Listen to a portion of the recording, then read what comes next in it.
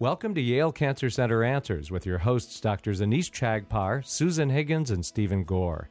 Dr. Chagpar is Associate Professor of Surgical Oncology and Director of the Breast Center at Smilow Cancer Hospital. Dr. Higgins is Professor of Therapeutic Radiology and of Obstetrics, Gynecology, and Reproductive Sciences, and Dr. Gore is Director of Hematological Malignancies at Smilow and an expert on myelodysplastic syndromes. Yale Cancer Center Answers features weekly conversations about the research, diagnosis, and treatment of cancer. And if you'd like to join the conversation, you can email your questions and comments to canceranswers@yale.edu, or you can leave a voicemail message at 888-234-4YCC. This week, it's a conversation about flu infections and cancer patients with Andrew Brannigan and Eamon Duffy. Andrew is a postdoctoral associate in hematology, and Eamon is a medical student at Yale School of Medicine. Here's Dr. Anees Chagpar.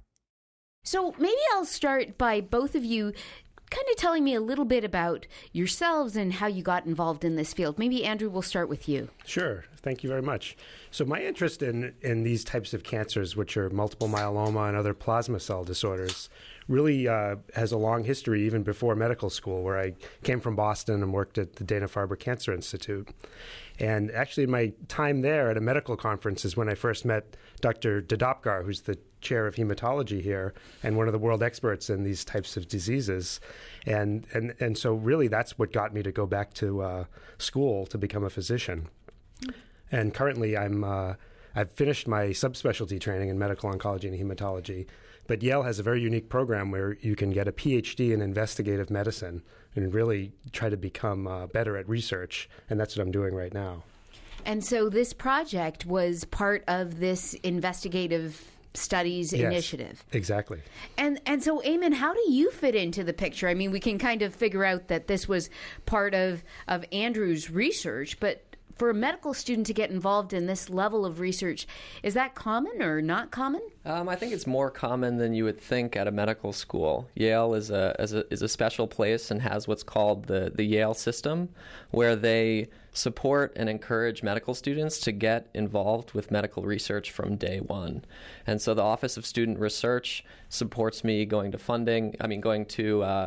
conferences, and they've really been great in every way.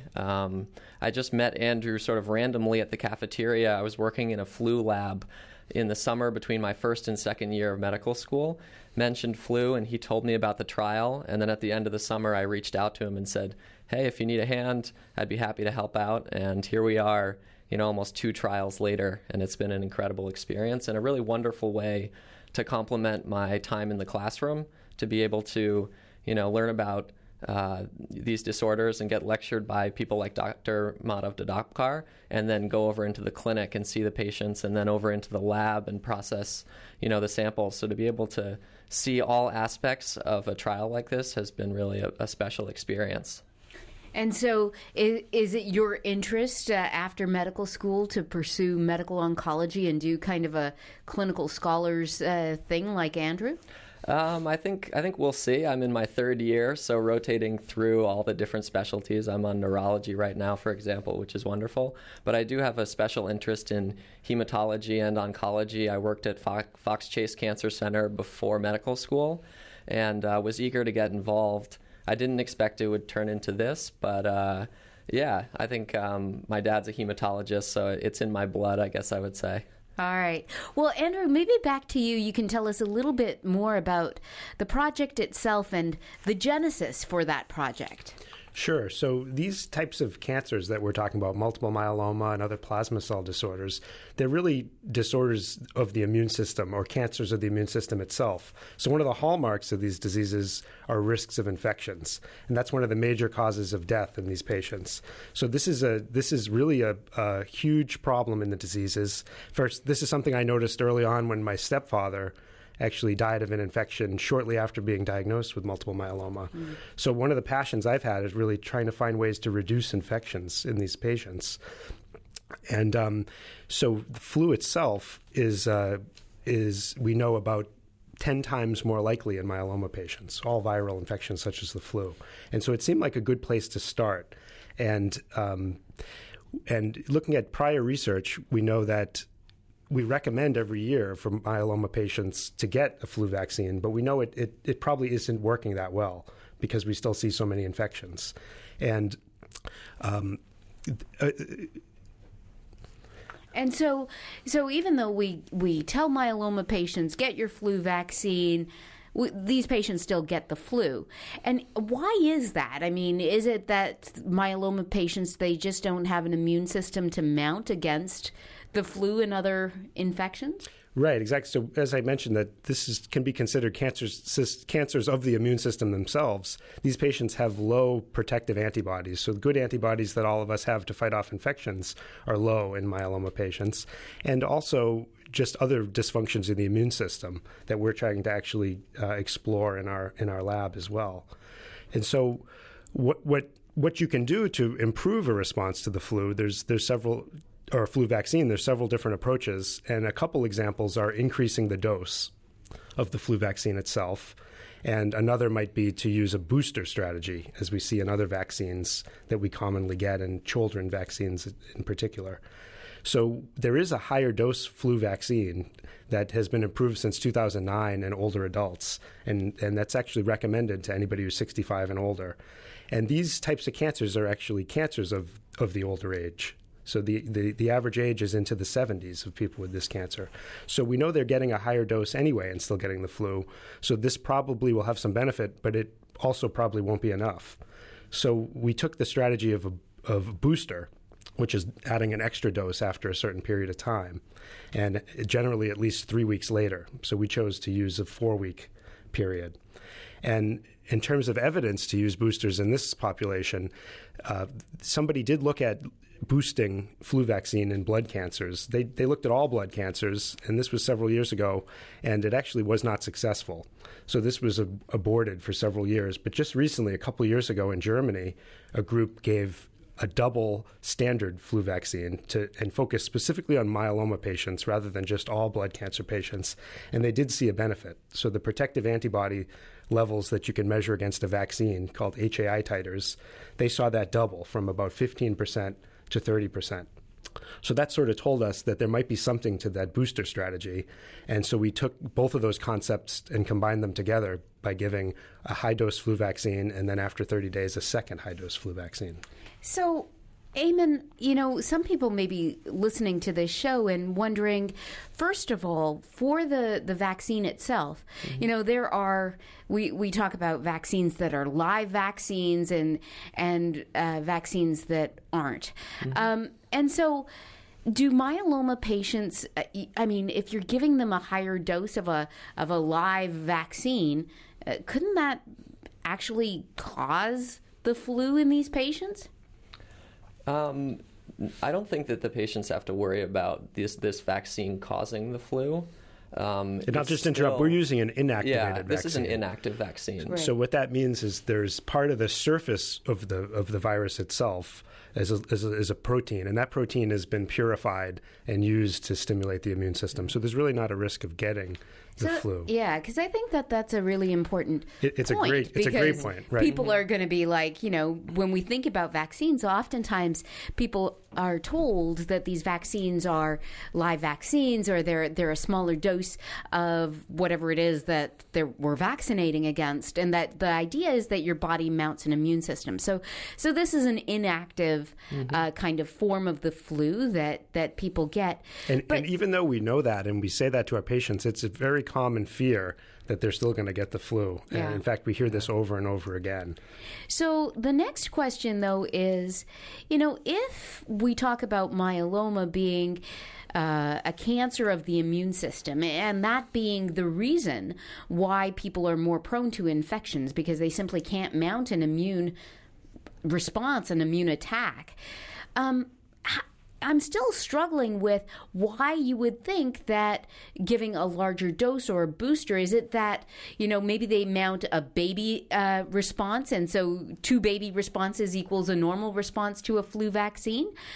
Because if they really can't mount any response, then it shouldn't matter how big the dose of that flu vaccine or how many boosters you give. Maybe they will always be prone because they don't have sufficient immune reactivity. It's true. It's a great point, and it's something that's still not quite fully known. But because of some of these prior studies that I showed you where we're getting incrementally better responses, it does show that there is somewhat of a response, and it's possible to augment that. But we do want to understand what are the exact dysfunctions in the immune response. So as part of these flu vaccine studies, we're actually collecting immune cells from the patients, and we're looking before and after vaccine and looking at the critical blood cells. In particular, we're looking at T cells that work together with other cells to make an immune response. And we know that they're dysfunctional in myeloma, but we're really going to do some tests that haven't been done before in myeloma, specifically involving flu vaccine. So it might be the case that more is needed, and just a higher dose or extra doses isn't enough, and we need something else to boost that response, like live vaccine, as you were saying, or maybe something else called adjuvants that can help augment and wake up the immune system a little more. And to that point, I mean, another idea might be, have you looked at whether there are some myeloma patients who have, a particular kind of T cell or a particular kind of response in their T cells such that they are the ones who are more likely to prompt an immune response to a vaccine, and for them a vaccine would be beneficial, whereas others in whom there really isn't that kind of reserve, so that they don't make that response. I'm trying to get around some of the contradictory studies that you had mentioned earlier. Right. And those studies, again, were focused at blood cancers in general. Very few people have focused studies on myeloma or other plasma cell disorders. That's why the studies we've been doing in the last couple of years, I think, are so crucial. We have larger numbers than have ever been studied, specifically for flu vaccine. So we can do some of the exact things you mentioned, where look at those patients who actually get the flu and what's different from those who don't get the flu. So we can actually have clinical endpoints because we have more patients, and that's what's been missing in prior studies. So let's talk more about the trial itself. So Eamon, can you kind of walk us through what the trial is, how you recruited patients, and what the randomizations were, and so on? Sure. So patients were recruited from the Yale Cancer Center, and these are patients of Madov's and Andrews and all of the hematologists there. And for the most part, they were really excited to get involved with a research project like this. I did a fair number of the consents last year, and I was, really encouraged by how willing so many of the patients were to get involved with research like this. So that was really wonderful to see and be able to explain to them that this is going to benefit you, but this is really a long-term mission of ours to improve vaccine strategies in patients with cancer. So we took blood on day one from the patient, gave them that first vaccine, and then 30 days later, they came back. We took blood again. We gave them the booster vaccine on day 30. And then a month after that, they came back. We took blood once again, and then we were able to kind of measure the response throughout that several-month period, look at anti-flu titers and the T cells that Andrew mentioned, and be able to really watch their response on a molecular level. Mm-hmm. And also we were constantly checking in with them to see really the endpoint that we care about is, are they getting the flu? That's right. The most important thing. So we were in close contact with the patients. We know all their names. We know them well. So that's been a fun side to it as well, is getting to know all these people who are on an important trial with us. We're kind of all in it together. So both seeing, do they get the flu, and that's kind of the main endpoint, I would say. And this last year was a pilot study. Since it was the first time this exact strategy was used in patients like this, safety was really one of the biggest endpoints. Okay. So we're going to carry on this story and learn more about these trials about flu vaccine in myeloma patients right after we take a short break for a medical minute. Please stay tuned to learn more information with my guests, Andrew Brannigan and Eamon Duffy. The American Cancer Society estimates that over 1,500 people will be diagnosed with colorectal cancer in Connecticut alone this year. When detected early, colorectal cancer is easily treated and highly curable, and as a result, it's recommended that men and women over the age of 50 have regular colonoscopies to screen for the disease. Clinical trials are currently underway at federally designated comprehensive cancer centers, such as the one at Yale and at Smilow Cancer Hospital, to test innovative new treatments for colorectal cancer. Tumor gene analysis has helped improve the management of the disease by identifying the patients most likely to benefit from chemotherapy and newer targeted agents, resulting in a more patient-specific treatment. This has been a Medical Minute brought to you as a public service by Yale Cancer Center and Smilow Cancer Hospital at Yale New Haven. More information is available at yalecancercenter.org. You're listening to WNPR, Connecticut's public media source for news and ideas. Welcome back to Yale Cancer Center Answers. This is Dr. Anees Chagpar, and I am joined tonight by my guests, Andrew Brannigan and Eamon Duffy. We're talking about some really cool research looking at flu vaccines in multiple myeloma patients. And right before the break, Andrew, you were saying that this study that you had done, I guess it was last year, really was a pilot study to look at safety and titers. Could myeloma patients actually mount a good immune response to the flu vaccine? And so what did you find? So 51 patients were enrolled in this pilot study, and in terms of safety, we found no unexpected serious events that were related to the vaccine. It was the usual side effects you get from a vaccine, which are mainly soreness at the arm you receive your vaccine, sometimes a little bit of tiredness and feeling unwell for a short time after the vaccine. And that was the most important thing to us, to really show this was safe, because everybody got the intervention. It was a pilot study. What surprised us was actually how effective the strategy seemed to be. So I mentioned before that myeloma and other plasma cell disorder patients don't mount a very good immune response. We know that their serologic protection is in the order of 5 to 19% after a standard dose of flu vaccine. What we found is after a high dose, we saw 49% with protective titers. And after the second high dose, that rose to 66%.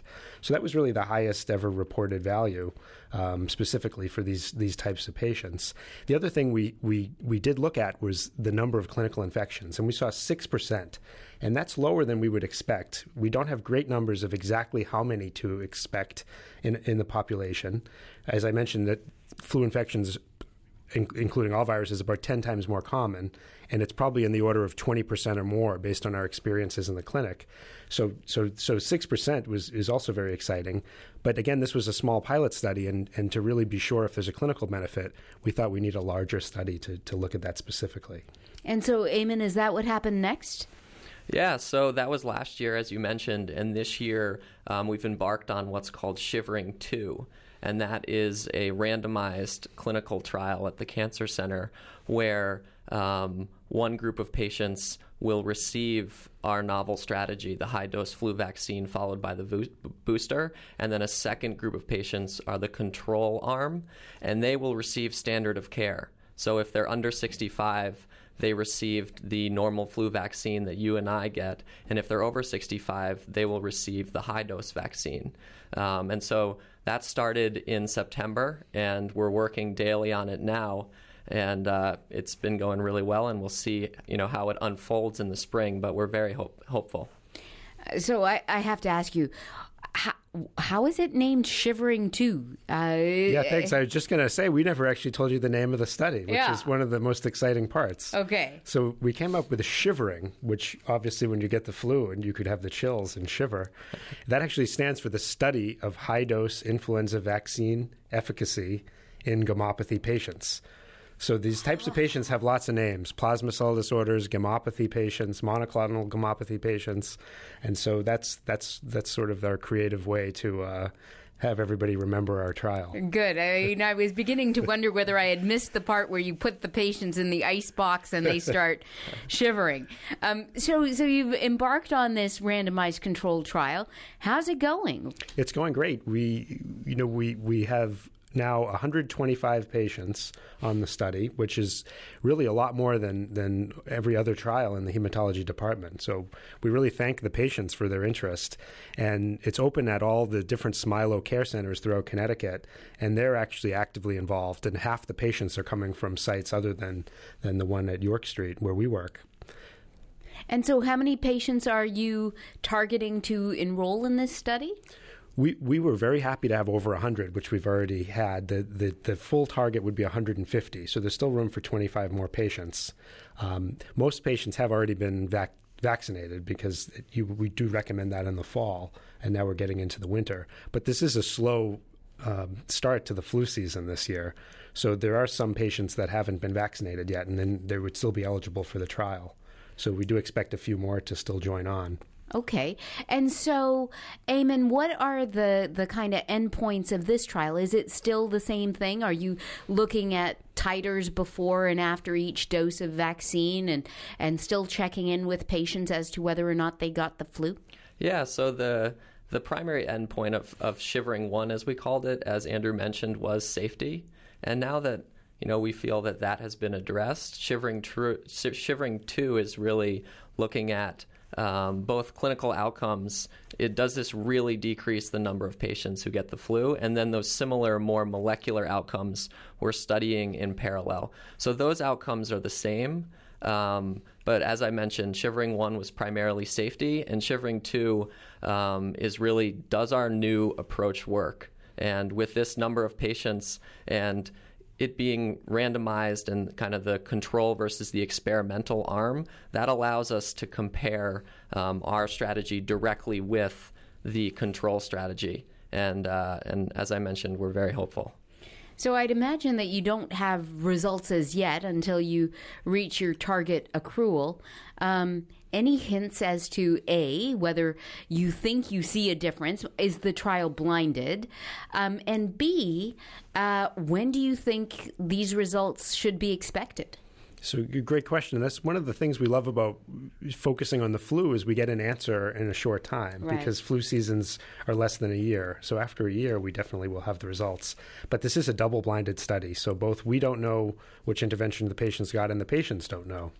And one way we controlled for this blinding is if you had one flu shot, you'd know you were in the control arm. So people in the control arm got a placebo saline booster.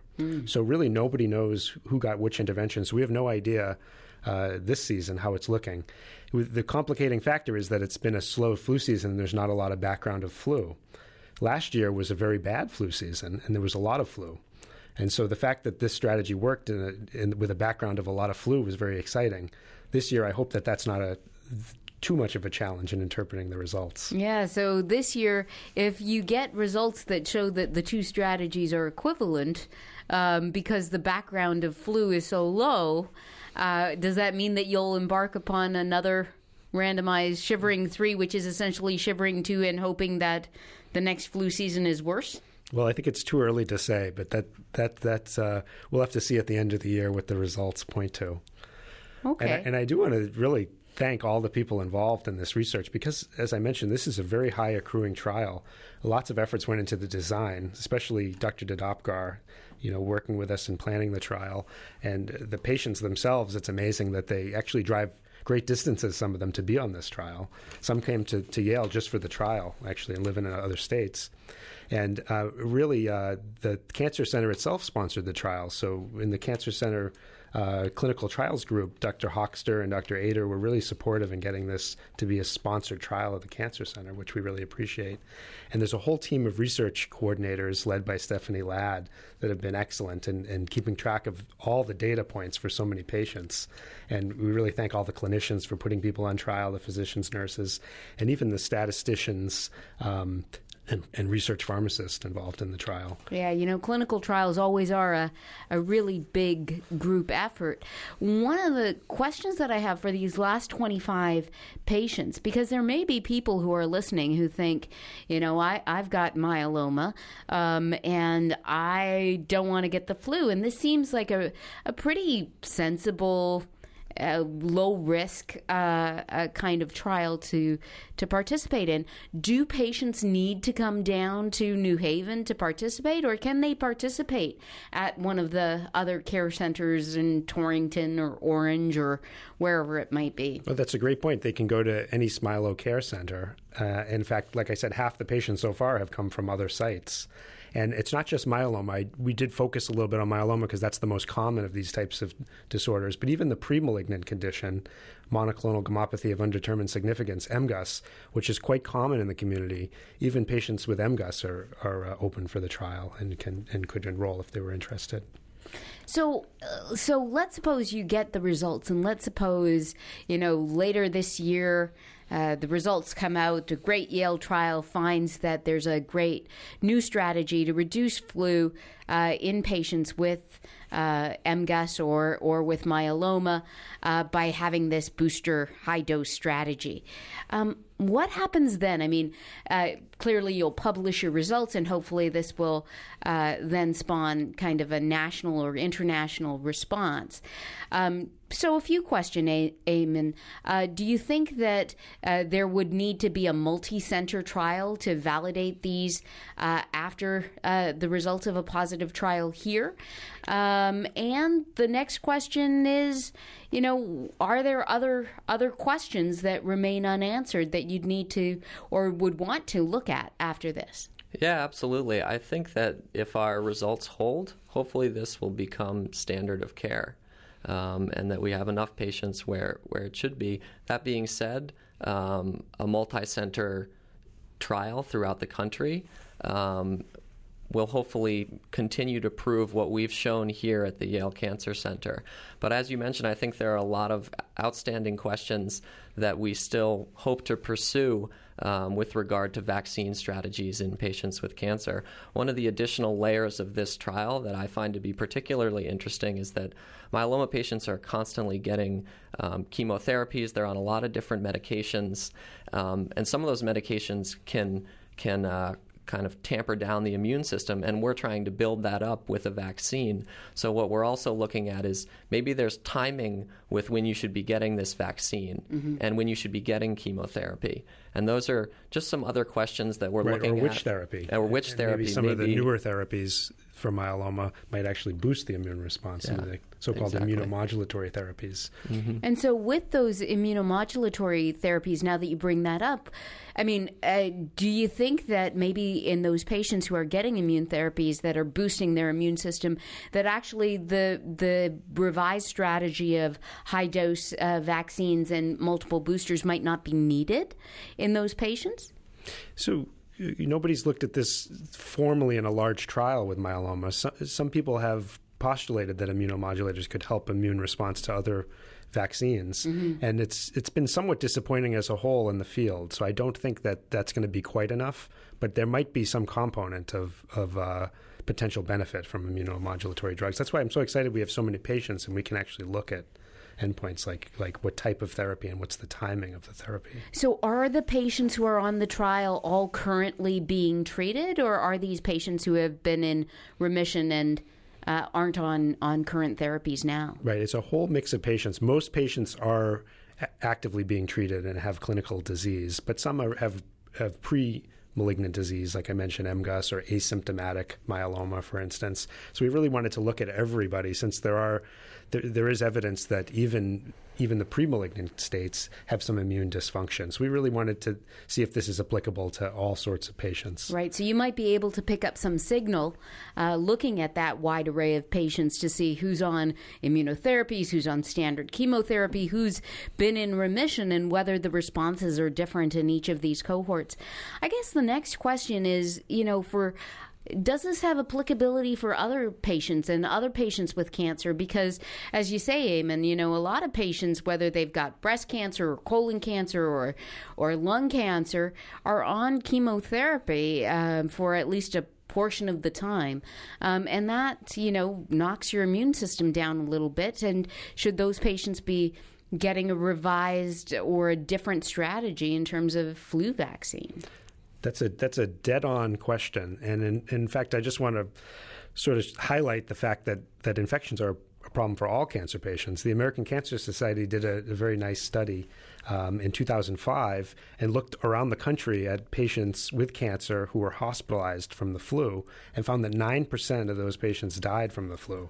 So we know mortality is higher. So complications from the flu are higher in all types of cancer patients.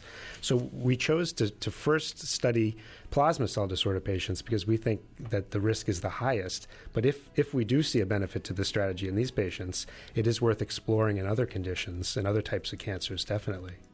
Andrew Brannigan is a postdoctoral associate in hematology, and Eamon Duffy is a medical student at Yale School of Medicine. We invite you to share your questions and comments. You can send them to canceranswers@yale.edu, or you can leave a voicemail message at 888-234-4YCC. And as an additional resource, archived programs are available in both audio and written form at yalecancercenter.org. We'd like to thank the Yale Cancer Center for providing production support for this program, and we'd also like to thank Renee Gaudette, Emily Fenton, and the staff of the Yale Broadcast and Media Center. I'm Bruce Barber, hoping you'll join us again next Sunday evening at 6 for another edition of Yale Cancer Center Answers here on WNPR, Connecticut's public media source for news and ideas.